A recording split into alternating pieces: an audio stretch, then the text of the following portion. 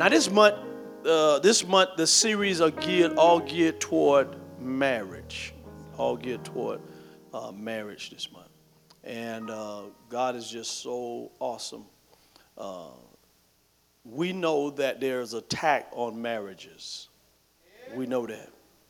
And so today I want to come from Ephesians 5, if you would turn there with me, if you have your Bibles or if you have it on your iPad or your phone. Would you turn there with me to Ephesians 5? And we'll probably start at around verse 22.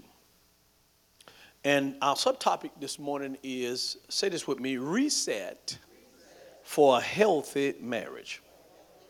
Now, 2021 has been designated as the year of the reset. We've been hitting that reset button in every area of our life. So we're talking about marriage reset this month. Reset for a healthy marriage. Now, I gave you my definition of a marriage reset, and here it is. You probably have it in your notes already.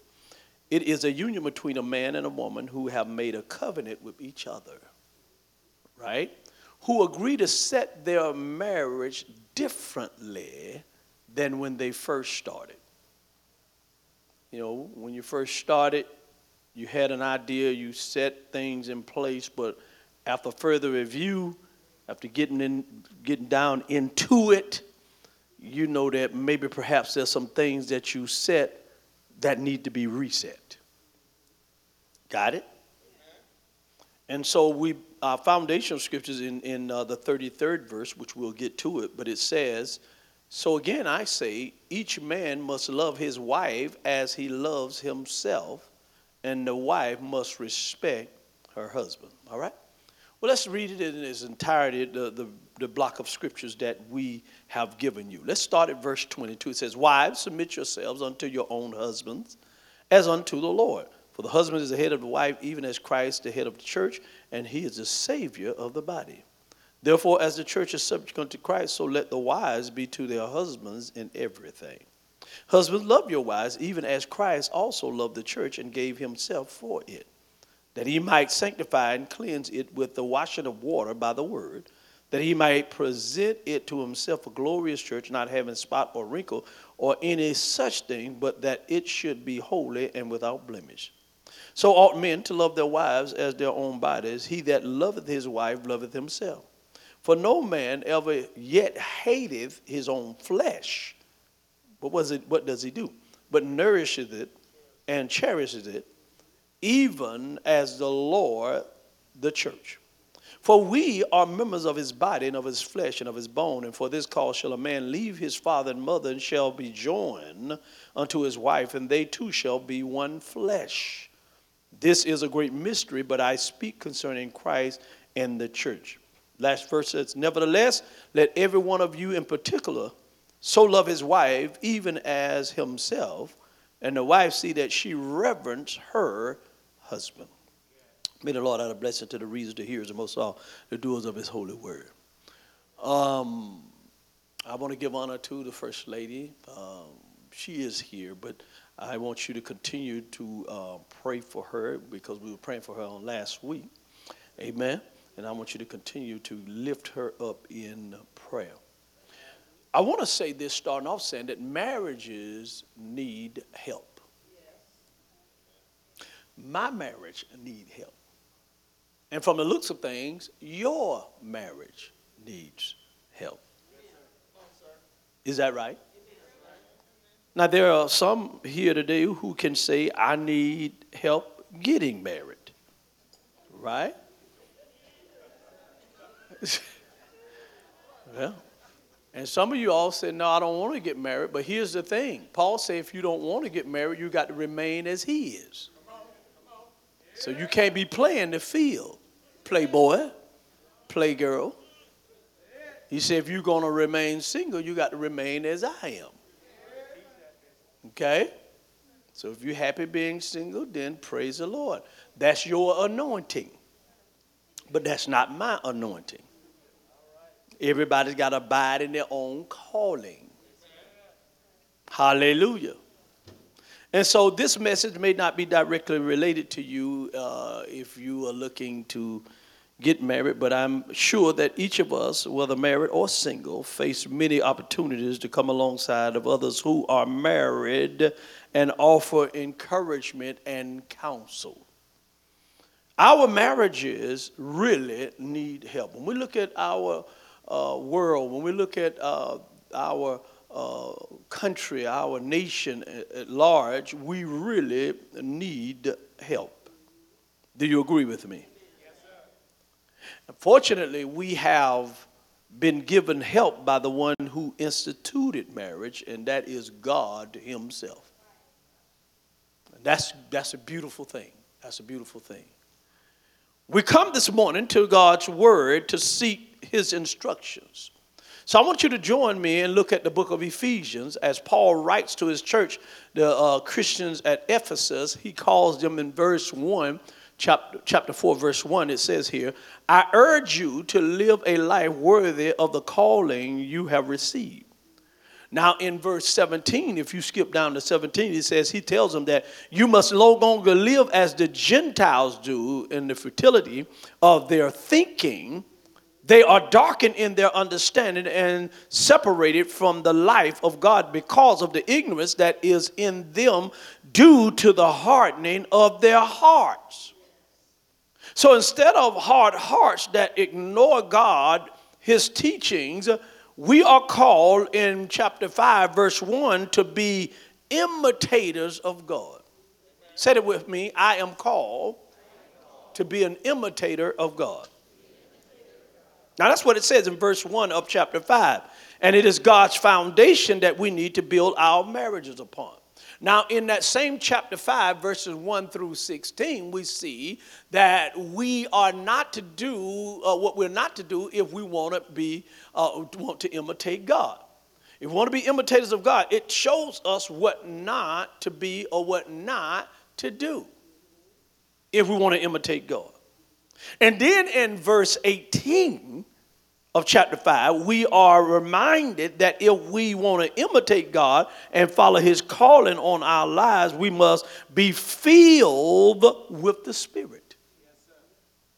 Say that with me. I must be filled with the Spirit. All right? Now, I'm not talking about those spirits you buy down at the package store. Not those spirits. Hallelujah. But I'm talking about the Holy Spirit. And then he then goes on to talk about what spirit-filled godly relationships will be like. He says in verse 21, he says, submit to one another out of reverence for Christ. And see, I like that kind of carrying on because here he's saying that we should submit to each other. So I know sometimes we teach it one side, so, well, the woman should submit to the man or whatever. It does say that, but then right here it says we need to submit to each other. All right, is that in your word? Don't let me be making nothing up, but that's what it says in verse 21 in my Bible. Amen? Yeah, I see it right here. That we should submit to each other. Yes, sir. On page 1244. I don't know what Bible you got, but that's what mine say. Woo.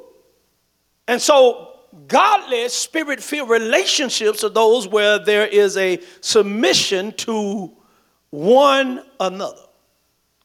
Now, submission is one of those politically incorrect terms that instantly cause the hair on the back of your neck to stand up.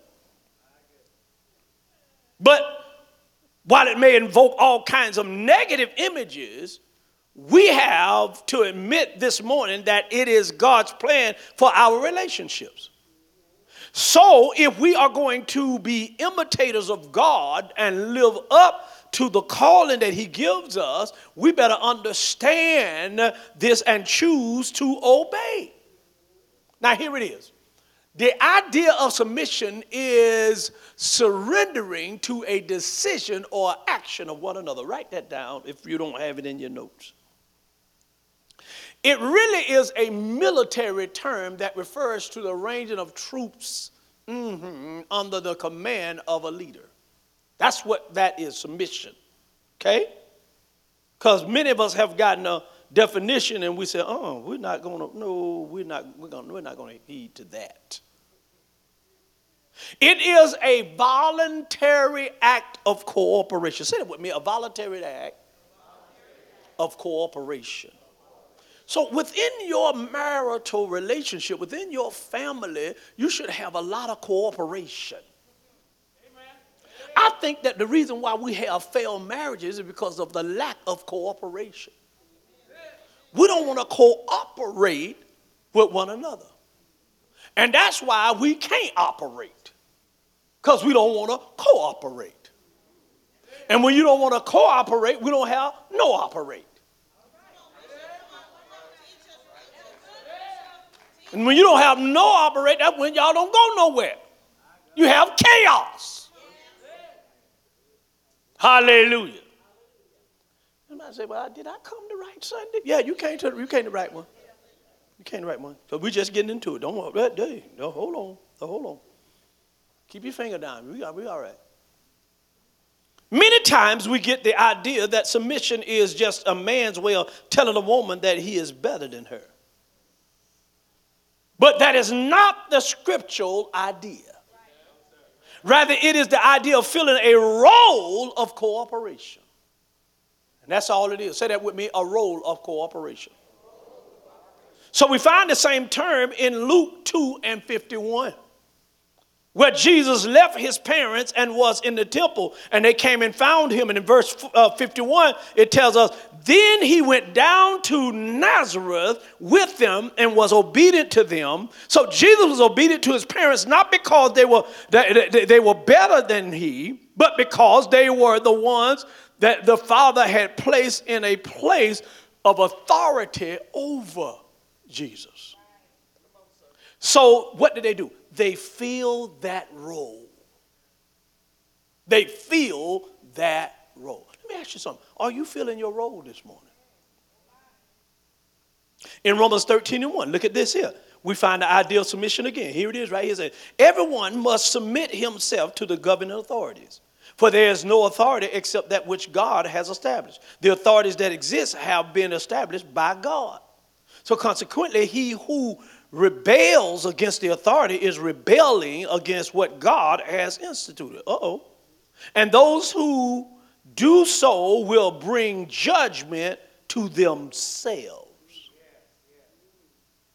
You got to be very careful about authority. Because God says, I'm the one that put one up, and I'm the one I can take them down. So be very careful how you deal with authority. Now make note of this. Submission is an act of obedience to God. That's what submission is, an act of obedience to God. Now in an orchestra, the conductor helps keep everyone playing together. He fills a role to keep everyone cooperating together. The conductor's role is to make sure everybody comes together and come in on time with their instrument. Everybody got their role, but he's the conductor. He makes sure everybody is in cooperation, in unity, to make that orchestra sound. Amen. How many of you, it was a movie years ago, and the guy said, one band, one sound. Drumline. Yeah, y'all remember. One band, one sound. Amen. Because when the band hit the field, everybody has to be doing their role.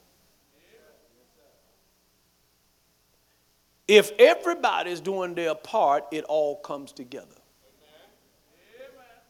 If anybody is off, it makes the whole band sounds that it's off, like it's off.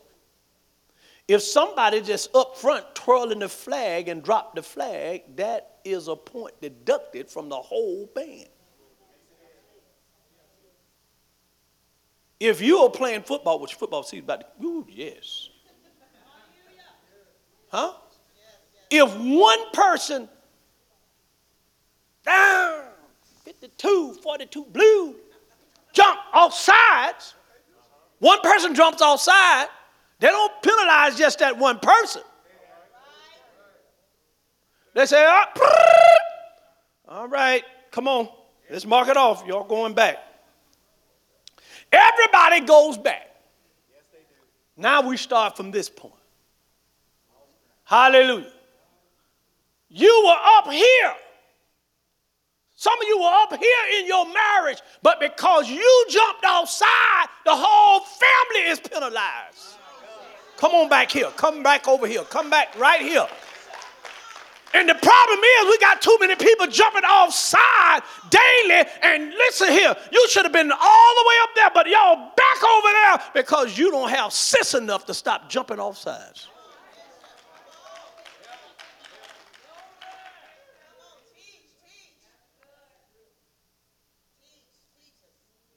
Now you wondering why your team don't win. Wonder why your marriage is not good like everybody else. You haven't learned how to listen to the count and not jump offside and penalize everybody. You got an old raunchy attitude fussing at the referees. You fussing at God, telling God, I ain't doing that. I ain't doing nothing. I'm not going to do that for her. She don't deserve. God said, I didn't ask you any of that. We all talking about marriage, right? Hallelujah. And some of y'all probably don't even know nothing about football, but y'all can understand that illustration, can't you?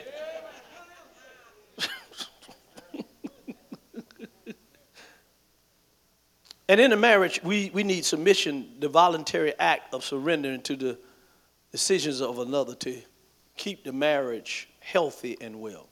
The other preacher by the name of B.B. Lakin, he used to say, when we got married, my wife told me, you being the husband, you will make all of the big, important decisions. He said, yes, I'm going to make all the big, important decisions. And he said, I'll try to help you by managing the little distracting decisions. And so he said, it's been 40 years, and there hasn't been a big decision yet.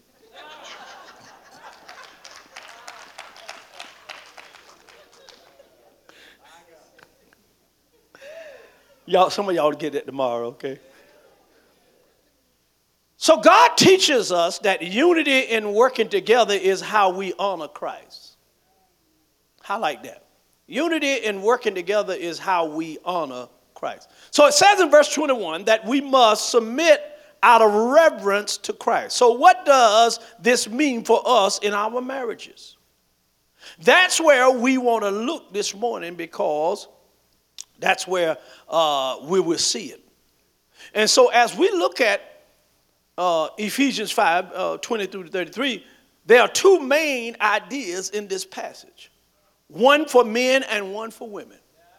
All right, here it is.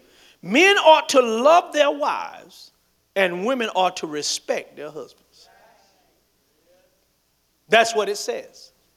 That is really the main thing in all of those verses that we just read, is that men ought to love their wives and women ought to respect their husbands. Amen. And I know what Aretha Franklin said, R-E-S-P-E-C-T. All she needed was a little respect. But really, that's what the man is asking for. And by loving and respecting each other, we become the imitators of God that show the proper pattern for the world. So what we got to do, we got to pray that God teaches us today how better to reflect his pattern. So we find here the first instructions to the wives, all right? Don't throw nothing at me. It says, let's go back and look at it. Wives are to be in submission to their husbands. Not because men are better than women. It never said that now. A friend of mine once said, do you know what would have happened if there had been 3 wise women instead of 3 wise men? They would have asked for directions, number one. They would have arrived on time. They would have helped deliver the baby, cleaned the stable, made a casserole, and brought practical gifts like booties and blankets and everything. They would have had it together. They would have had crocheted on their spare time. They would have had it where, man, listen here, by the time Jesus got here, everything would have been in place. Wives are not to submit because their husbands are better than them. In fact, wives are not to submit because their husbands are worthy of respect. See, in 1 Peter 3:1, check this out. It says, wives in the same way be submissive to your husbands, so that if any of them do not believe the word, they may be won over without words, but by the behavior of their wives. In other words, even the unsaved, the ungodly husbands are to be submitted to. Watch out now. Don't, hold up. Bishop, you were doing good. Wait a minute. Back that thing up. Watch this now. Back in Ephesians 5 again, it says submission is to be in everything. It's not just a pick and choose option. So why are wives to submit? I'm glad you asked. I got 2 reasons why they submit. Write this down. Number 1, submission is an act of obedience to Christ. Wives are to submit because this is God's plan. Got it? Number 2, submission is done because of the respect for the husband's role as the head. Got it? Please don't run off and half-tell the message. Wait until I'm finished, and then you'll be able to tell the whole thing right. Now, this term head is the word kimhel, which is the term for a leader. The husband's role is that of a leader. Remember, the term submission is a military term referring to arranging troops under a leader. Well, God says the husband needs to fill the role as a leader. He's like the commander. And the wife chooses to voluntarily cooperate with the husband in fulfilling that arrangement. It's God's arrangement. Now, let's jump to the husband and see what this leadership involves. The husband is to love the wife as Christ loved the church. Now, wait a minute, God. That is a tall order. So let me ask you, ladies, who do you think has the greater role or the toughest role? You are to voluntarily come up under because that's strength under control. Everybody know that in concentration camps and when they, captured and everything else, they say women do better than men do. We little wimps when we get captured. Women have a stronger, when it comes to man having that mind to endure, they are able to, as they tell me, to think with both sides of their brain. Most of the time, we one-sided. We just one. I'm going straight. That's it. I can't. Women, they multitask. See, they could be sitting right here listening to me and working their budget in their head while they listen to me preach. You see what I'm saying? And they don't solve the issue that they had last week by just sitting right up in here, just right now.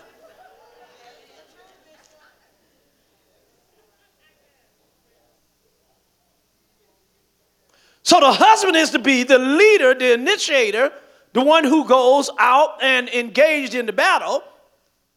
For any marriage, this means 3 things for the husband. You ready? I want you to write this down. It means 3 things. Number 1, surrendering. Everybody say surrendering. Surrendering here means to lift up. All right?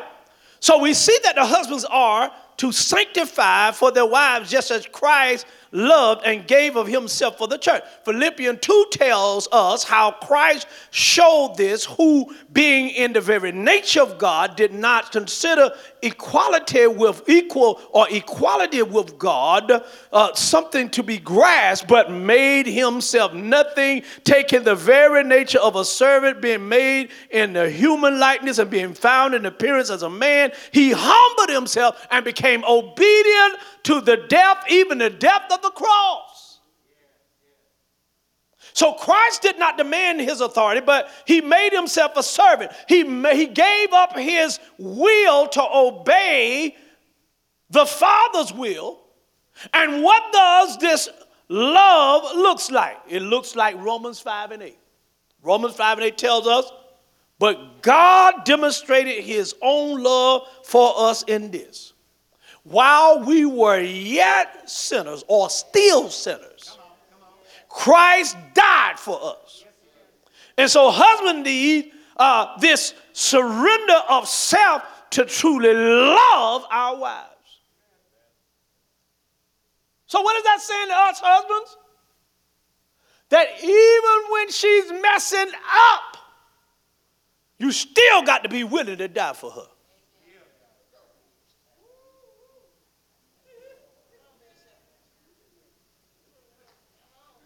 I ain't getting the men to say nothing right now.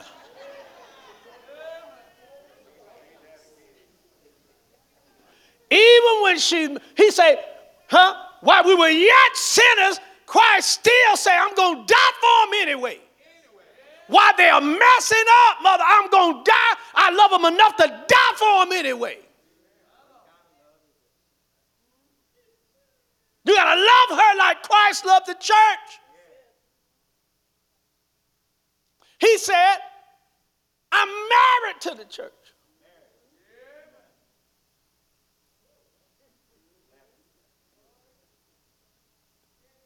Even though Israel backslid, God said, no, I still love her.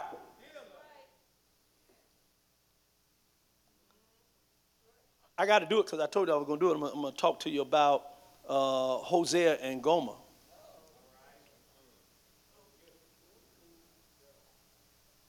You ain't ready for marriage. See, you were looking at something else when you were talking about getting married. You wasn't talking about the biblical marriage. You were talking about the worldly and the fleshly marriage. You saw that girl stepping. You saw her stepping and said, oh, who that? Who? Got away. Who that? Who that? Oh, look at there. Oh, shucking now.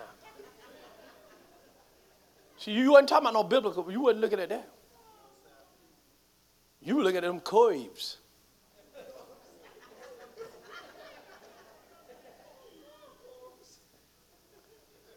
See, you ladies, girl, who is that? Oh, look at it. I just look at them bow legs right there. Who is Mr. Bow Legs? Huh? Hallelujah. So you weren't looking, you weren't thinking about no biblical marriage. Say, oh, look at his hair. See, you don't know when you get him later on down the line, he ain't gonna have no hair. But right now, he got wavy hair right now. See, he got wavy hair. That stuff just wavy, like a sea. You get seasick just looking at it. But, years down the road, he ain't got nothing. See, you looking at something else. You ain't looking at nothing. See, let me tell you, when you get married, this is what you look at when you look for. All you single people, listen at me right now. All you single folk, listen. Don't let nobody talk to you right now. You listen to what I'm telling you. Do not just marry the features of a person.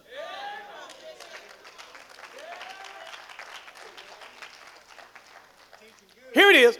You must marry the spirit of a person. Because if their spirit is darker than 100 midnights, they can be beautiful on the outside, but they are just as black and evil on the inside. And you married the outward appearance, but inwardly, she was meaner than a junkyard door. And you were wondering why she didn't never have that many friends. But, you kind of like, just shook that off, But come to find out, don't nobody really like to be around her. Just got old nasty disposition, ugly personality. And now you got to deal with it because you said I do. I will. Amen. Because here's the deal. When you marry somebody, you never marry a perfect person. Everybody come with some luggage. Everybody come with some stuff that you like, well, I really didn't sign up for that, but I guess I'm going to have to deal with it. Hallelujah. Because, God got some people that can put up with you. And then you got to put up with somebody else. It's kind of like a church. You understand what I'm saying? You come here and you join the church, I got to put up with all these different personalities. But then when you get mad at me, you don't want to put up with me, you go to another church. I got to stay here.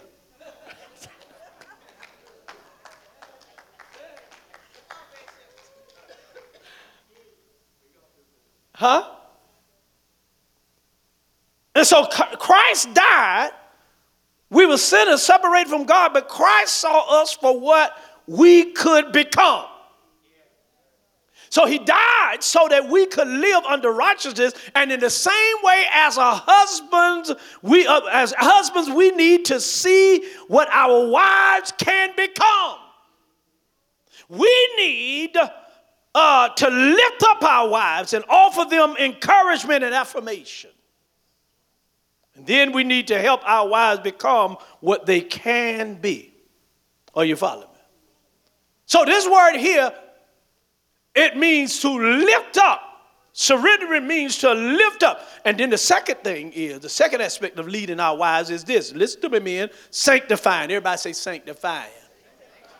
In other words, setting apart. So it tells us in verse 26 that Christ sought to make his bride, the church, holy or set apart to God. Part of the leadership role that God gives to husbands is to lead our wives to grow in spiritual maturity. Now, how are you going to lead your wife in spiritual maturity when you're not there? When you don't have a relationship with God, how are you going to lead her to spiritual maturity? A lot of times the wife leading the husband because he's not in the place where he needs to be. How are you going to lead her to spiritual maturity when you still acting like a little baby? You don't come to church, you don't read your Bible, you don't pray. How you going to lead somebody to spiritual maturity? Yeah, you still came to the right service. So how does that happen? Verse 26 tells us the answer. We use the word. It is God's word which typically tells us is useful to make us equipped for every good work. You got to have the word of God. Now remember that the leadership role is just that, a role. Got it? So you could easily say my wife knows more of the Bible than I do, and that's great. But here it is. The leadership role is not one of comparison, but one of cooperation. That's the problem we have in marriages right now. We compare it. Well, he know more scripture. She know more, but you got prayer. We in there in competition. No. It's for us to cooperate. And so your role as a husband is not to be smarter than your wife, but to be the leading her as you both grow together spiritually. I don't care how, a lot of women are smarter. But God called you to lead her. Watch this. You go check it out.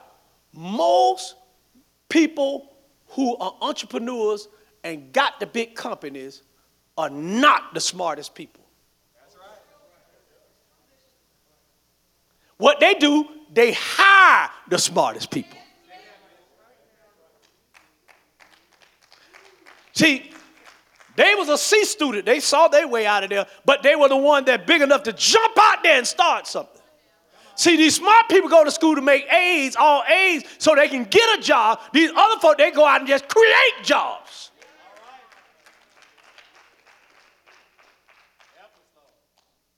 So you don't have to be the smartest. You just got to ask God to help you develop your leadership. I'm helping a couple of y'all. That's good. If I could just get a couple, that'd be all right with me. And so our roles as husbands is to truly loving of our wives, is to help her reflect God's glory in her life. And at the same time, we help her reflect what is not for God's glory in her life. So men, what have you done to help your wife grow spiritually? That's my question. The question is up on the board there. I wanted to put that up there so you can look at it. What have you done to help your wife grow spiritually? When was the last time you prayed with her and not just about a family crisis? Got a few more questions for you since you're looking like that. When did you last, or when did you last read the Bible together? When did you last talk about your dreams and goals and what you felt God leading your family to do? As husbands, we are to surrender, to lift up our wives. We are to sanctify, to set them apart from the world. Set apart to serving God and loving God and growing together, reflect his image. And the third part of loving our wives is also found here in that passage. Number 3 is stationing. Say that with me, stationing. That means to draw her close. Verse 31 reminds us that we are to be united to our wives. It says we ought to love them as we love ourselves. It says Christ sanctified for the church to present her to himself. As husbands, part of the process of loving our wives is to draw her close into intimacy, into intimate fellowship. Not push her far away from us, but to draw her closer to us. By your actions in your home, you can push your wife away. Or by your actions, you can draw her closer to you. And that's the reason why we're having problems, not just here, but all over. It's because people with their actions are pushing them away and not drawing them to. Men, can I help y'all out for just 1 minute? See, my problem with you brothers are you're just hard-headed, you're cantankerous, you just won't listen. You're just downright stubborn. Because you always want to be competitive in competition, and you think you know when you don't know.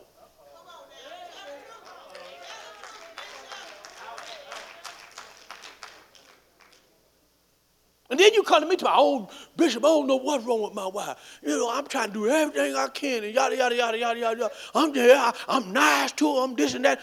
According to whose account? You the one saying you nice to her. She ain't saying it.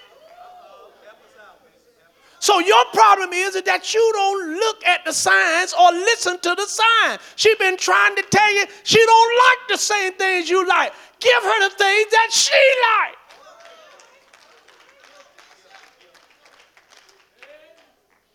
Because you think you know. I think she gonna like this. Did you ask her? No, she better like it. What? Because see, y'all didn't grow up the same house. She might have had a little, on the, expensive two-favor side. And you grew up in the projects. And you were all right with that-a-do. But she's not all right with that-a-do. You got to study your woman, study your wife, and see what she likes. When you married her, you know that she was privileged. Her daddy spoiled her. You ain't finna come in and unspoil her in 2 nights.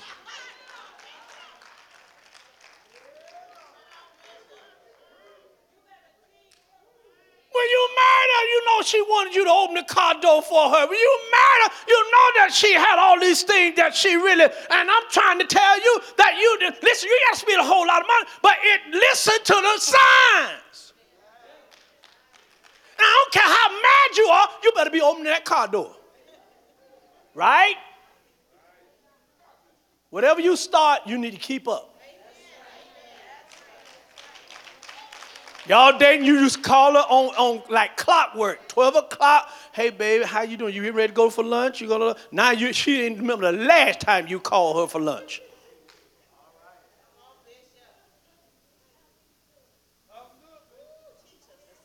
So you're saying, Becky, she won't change. It look like we're growing farther and farther apart.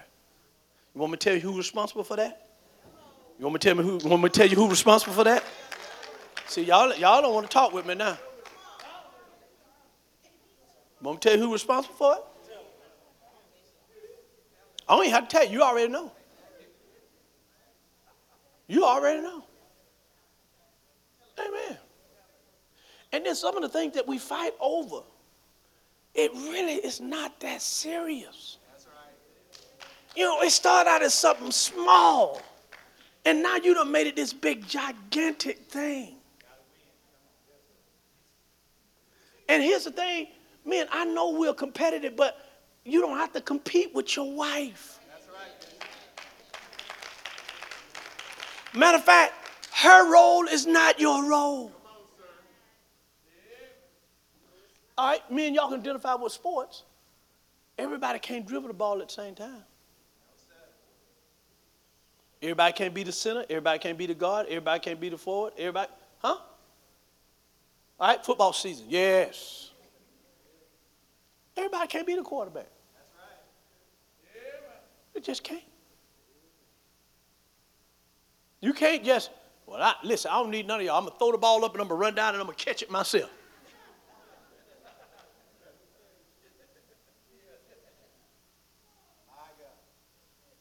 And that's how we think when we're in a relationship.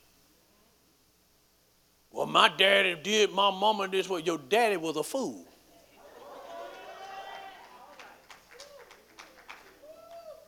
Because the Bible said the fool in his heart said that there's no God. Your daddy didn't even serve God. He didn't serve God. He sent everybody else to church. He told everybody else to go, but he wouldn't go himself. He stayed home and drank like a fish.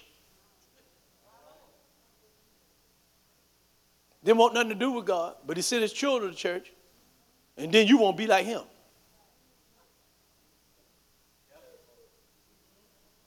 Oh, this is how my daddy used to treat my mama. He told her to shut up. Boy, these women ain't taking this day. Boy, where you at? This is 2021. Listen to me, woman. Man, you done fell out the stupid tree and hit every limb on the way down. That is not going to work. This is what he tells us in Ephesians. Love her like you love yourself. When the last time you got in the mirror and punched yourself drunk? When the last time you slapped yourself? If you don't put hands on yourself, don't put your hands on her. Not like that. The only way you should put your hands on her is you know what I'm talking about. To caress. Huh? So, you know, we got the answer for marriages getting better, but you got to listen and do.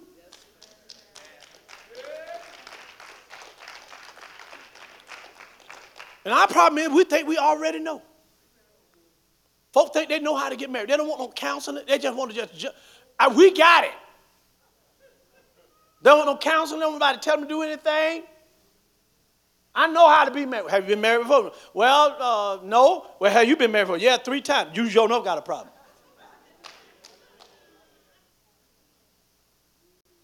Seems like you ain't got no better. Huh? Until you ran into Harvey B, who's going to challenge you and tell you what it really supposed to be like.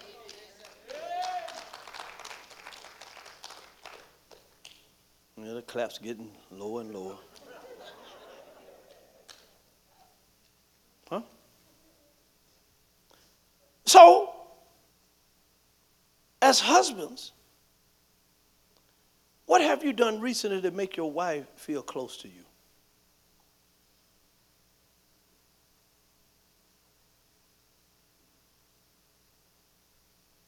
So I ain't got to go and go get you by yourself and ask you these questions. Because it's just like this in America all together. Some of you think your spouses are robots and they're supposed to automatically do because you told them to do it. Love begets love. Respect begets respect. Honor begets honor. So, what have you done recently to make your wife feel close to you? And the correct answer is not, I let her sit beside me while I was watching the football game.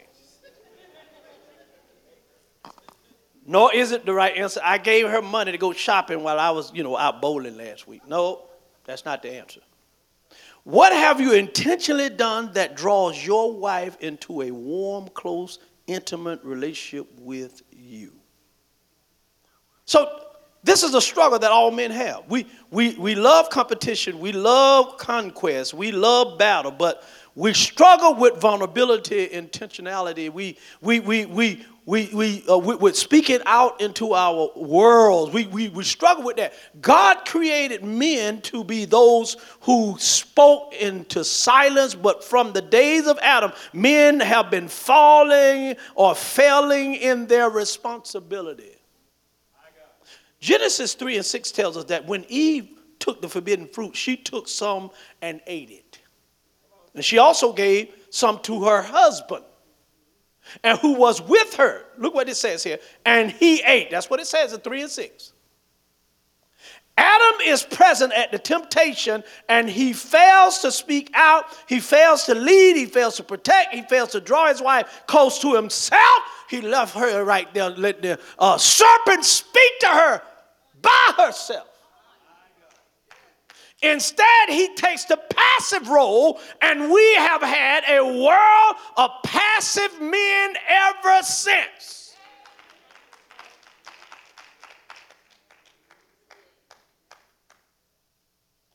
So I got another question for you. Since you're already mad at me, so I ain't even worried about it now. You're already mad at me.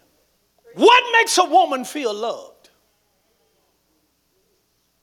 A husband who sacrifices and surrenders himself for her, a husband who sanctifies her and helps her to be the best she can be, a husband who stations her close to him, who draws her into intimacy with himself. Now back to the wives. This passage closest, or it just tells us with the call for the wives, we've already seen that the command to submit. But the chapter closes with these words in verse 33. Look what it says. Verse 33. And the wife must respect her husband. So why does God call husbands to love their wives and wives to respect their husband? Partly, I believe, because wives love easily, but what men long to have is not just love, but respect. And part of the affirmation of their role as leader is that respect for the position they hold. That's all they want.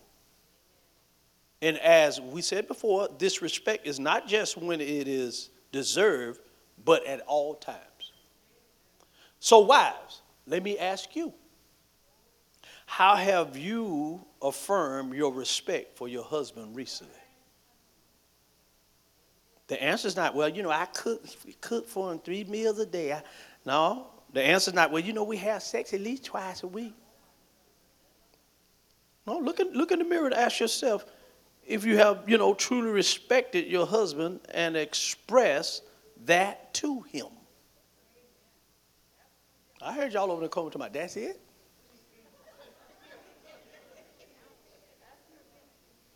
You get older, twice as good. Now, there's a catch-22, ongoing problem that husbands and wives face. One speaker calls it the crazy cycle. Say that with me, the crazy cycle. See, men desire respect, women desire to be loved. Got it? Write that down. Men desire respect, women desire to be loved. Men often know that they are loved, but don't feel respected. You ask me, yeah, man, my wife loves me, but man, I tell you what, I just don't feel like she really respects me. And women are provided for, yet they feel unloved. Yeah, he provides for me, but I just don't feel love. They don't feel that intimate closeness that God desires that a husband and wife have. Can you imagine being in a house and you feel like, you just glorified roommates?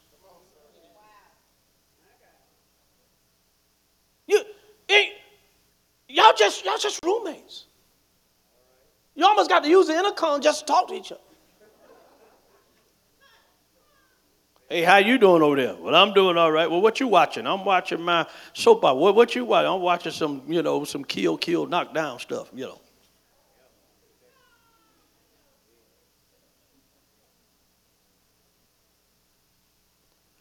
Listen to me.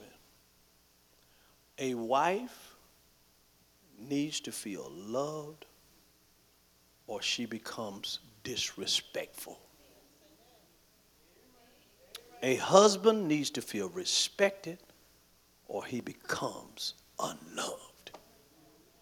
Now you hear nothing else I said, you better highlight that right there because that's what's going on in your house right now.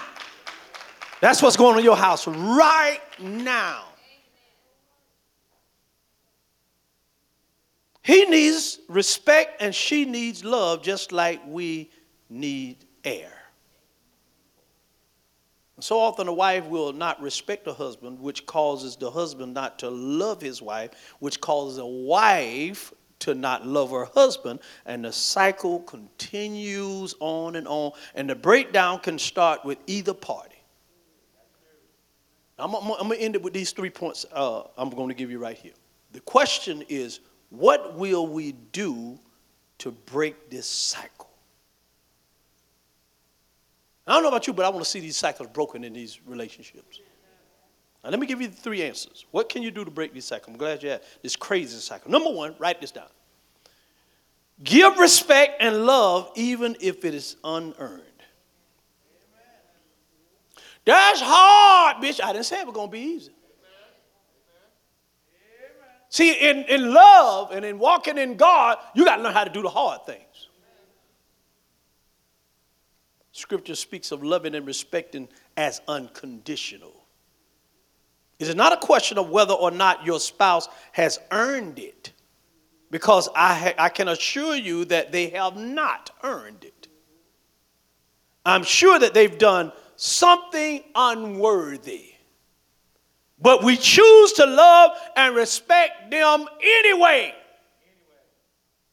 Because the more you do that, the more you shape them into who they shall become. You don't understand what you're doing. You are shaping that person by doing what you're supposed to do. And when you're not doing what you're supposed to do, you're shaping them to draw further away from you. How do you get from when you standing there and you say, I do, and y'all just looking at each other, and you just can't hardly wait. You forget your line. You don't know what to say because you just overwhelmed. What did you say, preacher? You just looking at them, and oh, my God. And you say, oh, I just can't. I just love him. I just love him. Oh, my God. Oh, my God, I just love him. And 3 months later, oh, I can't stand that skunk.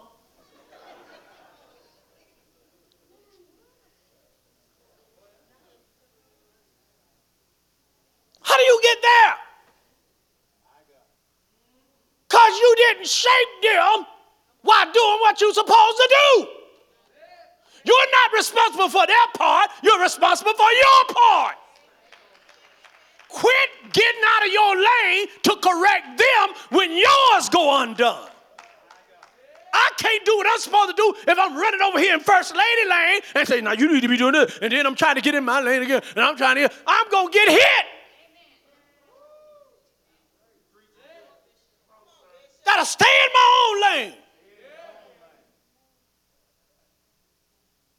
You know what I'm supposed to be doing for her? I'm supposed to be praying for her and being an example to her. This is what I'm supposed to be doing. I'm supposed to love her like Christ loved the church. Now watch this. Watch this. If I got to love her like Christ loved the church, and the church did what? The church crucified Christ. The church killed Christ. And after they killed him, he on the cross saying, forgive them. For they know not what to do. I'm going to die for them anyway, even though they're killing me. So what you telling me, Bishop, I got to love him if he kills me? Yes. If you're going to love it like Christ loved the church. Now, if you're going to do it your way, that's something different. But if you're going to love it like Christ loved the church, watch this here. There's nothing that she could ever do for the words of divorce to ever come out your mouth. Let me come over here and talk to y'all for a minute. If he loves you like Christ loved the church, there's nothing that she as a wife could do to make you ever want to divorce her. That's why I say there are some hard sayings in the Bible, and I need to talk to God when I get to heaven and say, now why did you put that on us? Because you know that was really a hard thing to do. You mean to tell me you want me to love her like Christ loved the church? How am I going to do that? Because I can't do it in my own flesh. I can't do it in my flesh. I can only do that through God. Now, just because I just said that, so y'all, go back home. You heard what the bishop said. There's nothing you can do to make me want to, for you to divorce me, so you got me no matter what. Wait a minute, don't you get the devil in you now. Miss Thing, don't you get the devil in you now. Because you got something you got to do as well. You follow me? Amen. See, if you were doing your part, maybe that never would have come up. Maybe that never would have come up. All right, let me get this here because I'm going to let you go. So, all right. So, the first one was give respect and love even if it's unearned, right? That's what I said?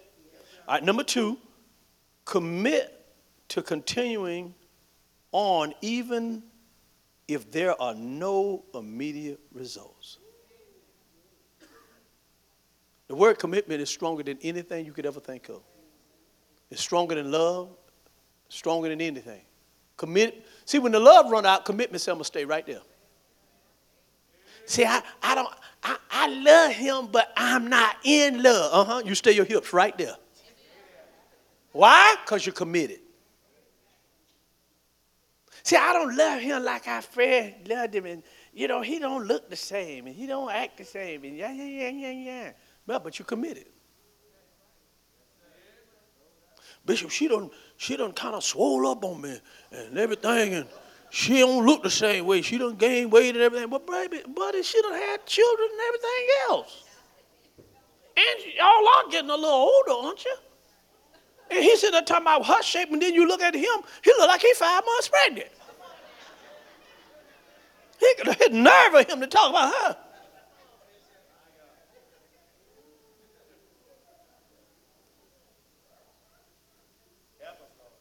I know y'all saying ain't nobody safe today. So you got to commit to, listen, I'm going to continue on even if there's no immediate result. I know that what I'm saying, I'm trying to practice this stuff. I'm loving her like Christ loved the church. I don't see no result. So don't give up, brother. Keep going. I'm choosing to bring my strength under control, Bishop. I'm submitting to it, and look like I don't see no change there. Don't give up, girl. Keep going. Because what you're doing, you're shaping them into what they are supposed to be. Sooner or later, they're going to respond to how you're doing. You got it? Because often a spouse tries to, give love or respect, but if there are no immediate great changes in the attitude or behavior, they fail to continue. Let's remember that we are commanded to love and respect. It is not based on merits or behavior. We're commanded to do it. Which leads us to the third step, breaking this crazy cycle. Number 3, love and respect your spouse, as an act of obedience to the Lord. You got to do it as unto the Lord. They looking at you all, say, what you looking at? I'm looking at the Lord.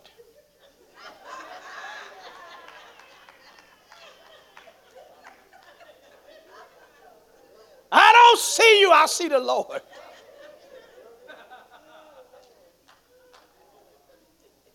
You got to do it as unto the Lord. So we do this because it's right. Because God commanded it. Not because we feel it or we feel like it. We do it as unto the Lord. And there are times we feel no love or respect, but we choose to show it anyway. We act in loving and respectful ways because we know that that is the choice that honors God. And when we think back to Adam and Eve's disobedience in the garden, remember there was a curse that was given. To the women, the curse was frustration, pain and childbearing, and the desire to rule over her husband. That was your punishment. But he would be given the lead. Y'all have to talk to Sister Eve when you get there. And to men, the curse involved failure. He would toil and sweat to bring forth his food and one day simply return to the dust he had been taken from. So what am I telling you? Women are haunted by frustration, men by failure. That's because of the initial sin in the garden. But when we break the crazy cycle, we show love and respect. Men will eliminate the frustration in women by drawing them closer into intimate relationship. Women will become a man's sense of failure by respecting him and affirming him for who he is and what he does. And this goes back to the very thing we talked about in marriage, the idea of a helper suitable, a completer, the idea that a husband and a wife work together as a team to be one and to model the world, the unity that God's desire to see. We are here to show them how it works. May God help us to show love and respect in our marriages so that we can honor not so much each other because we didn't give the command. We would do that in the process, but we will honor him. See, this is what you got to understand. When you honor God vertically, then we'll honor each other horizontally. Yeah, that's how it works. That's how it works. See, brothers, when you fall in love with God and you want to do what he says to do, your wife get the spillover of who you are in God. She won't even know who you are. If you say, you know what, I'm not going to worry about this stuff no more. God, I'm going to cast my cares upon you, for you careth for me. I'm going to give all this stuff. I'm going to stop worrying about this stuff. I'm going to give it to you. I'm just going to give my life away. I'm going to give it totally and completely to you. That's what I'm going to do. I'm going to give my life totally and completely to God. I'm not going to worry about what this man, how he responds, this and that, the other. I'm not going to worry about this sister girl. I'm just going to be the true man of God that I know to be and watch what God does in your life. Next month, y'all already know it, but first then I'll be celebrating 39 years.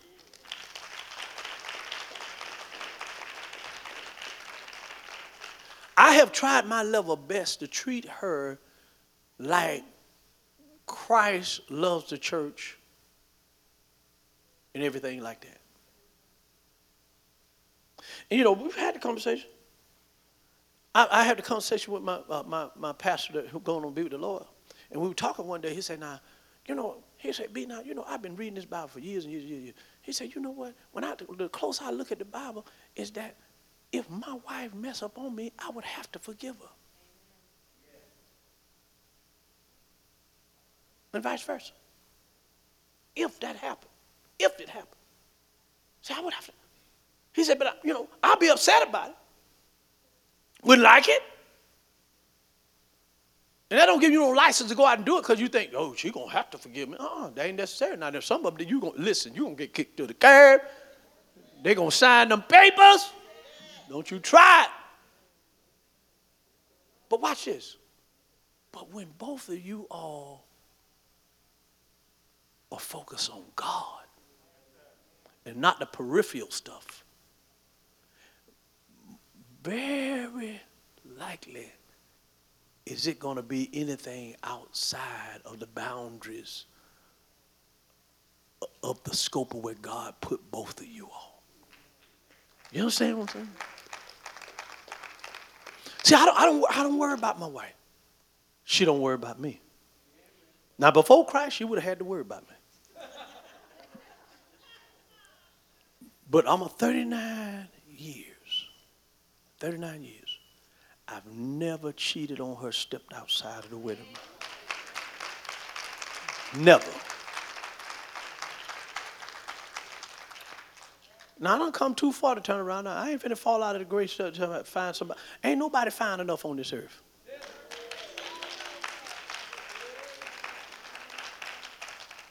Because, see, I tell people all the time, you didn't come here to this temple, to this house, this sanctuary, for me to sleep with you. You came here to hear from God. And that's all you're going to get from me. You best know that. I'm going to love you like I'm supposed to love you. Amen. But now when they're talking about intimacy for his marriage, Veronica B is the only one that's going to fill that role. I'm here as the priest to help you get to God spiritually. You understand what I'm saying? And you know, yeah, and we can love each other and things like that. But that's it. That's the only far it's gonna go. It's gonna be like a spiritual father with children. You understand what I'm saying? And I know there are some pastors who do that, and they still pastor. But I already told y'all many years ago, I said, the first time you hear that I step out of bound, go out of the boundary line, mess up on First Lady, the next day, hour, I'm calling the board and whatever, and I'm going to resign. Because I'm not fit to lead you any longer. I mean that. Because I've lost the credibility of the people. How am I going to counsel you? You come to me and say, well, you know, my wife, my husband, he done stepped out on me. How am I going to counsel you? How am I going to counsel you? I won't be able to do it. I would not be able to do it. You follow me? So we want to have healthy marriages. We want our marriages to grow and be healthy. And guess what? We start today. We start today. Now, this is what you got to do. You and mama, you and daddy, y'all find y'all a place. Go get your ice cream cone. Do whatever you got to do. And sit there and look at each other and just repent. And say, forgive me. I've been worried about your part and not my own part. Forgive me if I have pushed you away instead of drawing you closer to me. That's all you got to do is come clean and repent and get yourself together and start treating her like the delicate china that she is. Your prized possession. Are y'all hearing me? And you start giving him the respect that he needs in his life. We ain't talking about no deserving nothing. None of us deserve anything. We deserve to be punished. But God gave us grace and mercy. And if God got to give our hard heads grace and mercy, who are you not to, you going to withhold grace and mercy from your spouse? Who are you? You greater than God? So if God can do that for us, surely and certainly we can do it for each other. Come on, put your hands together and give God.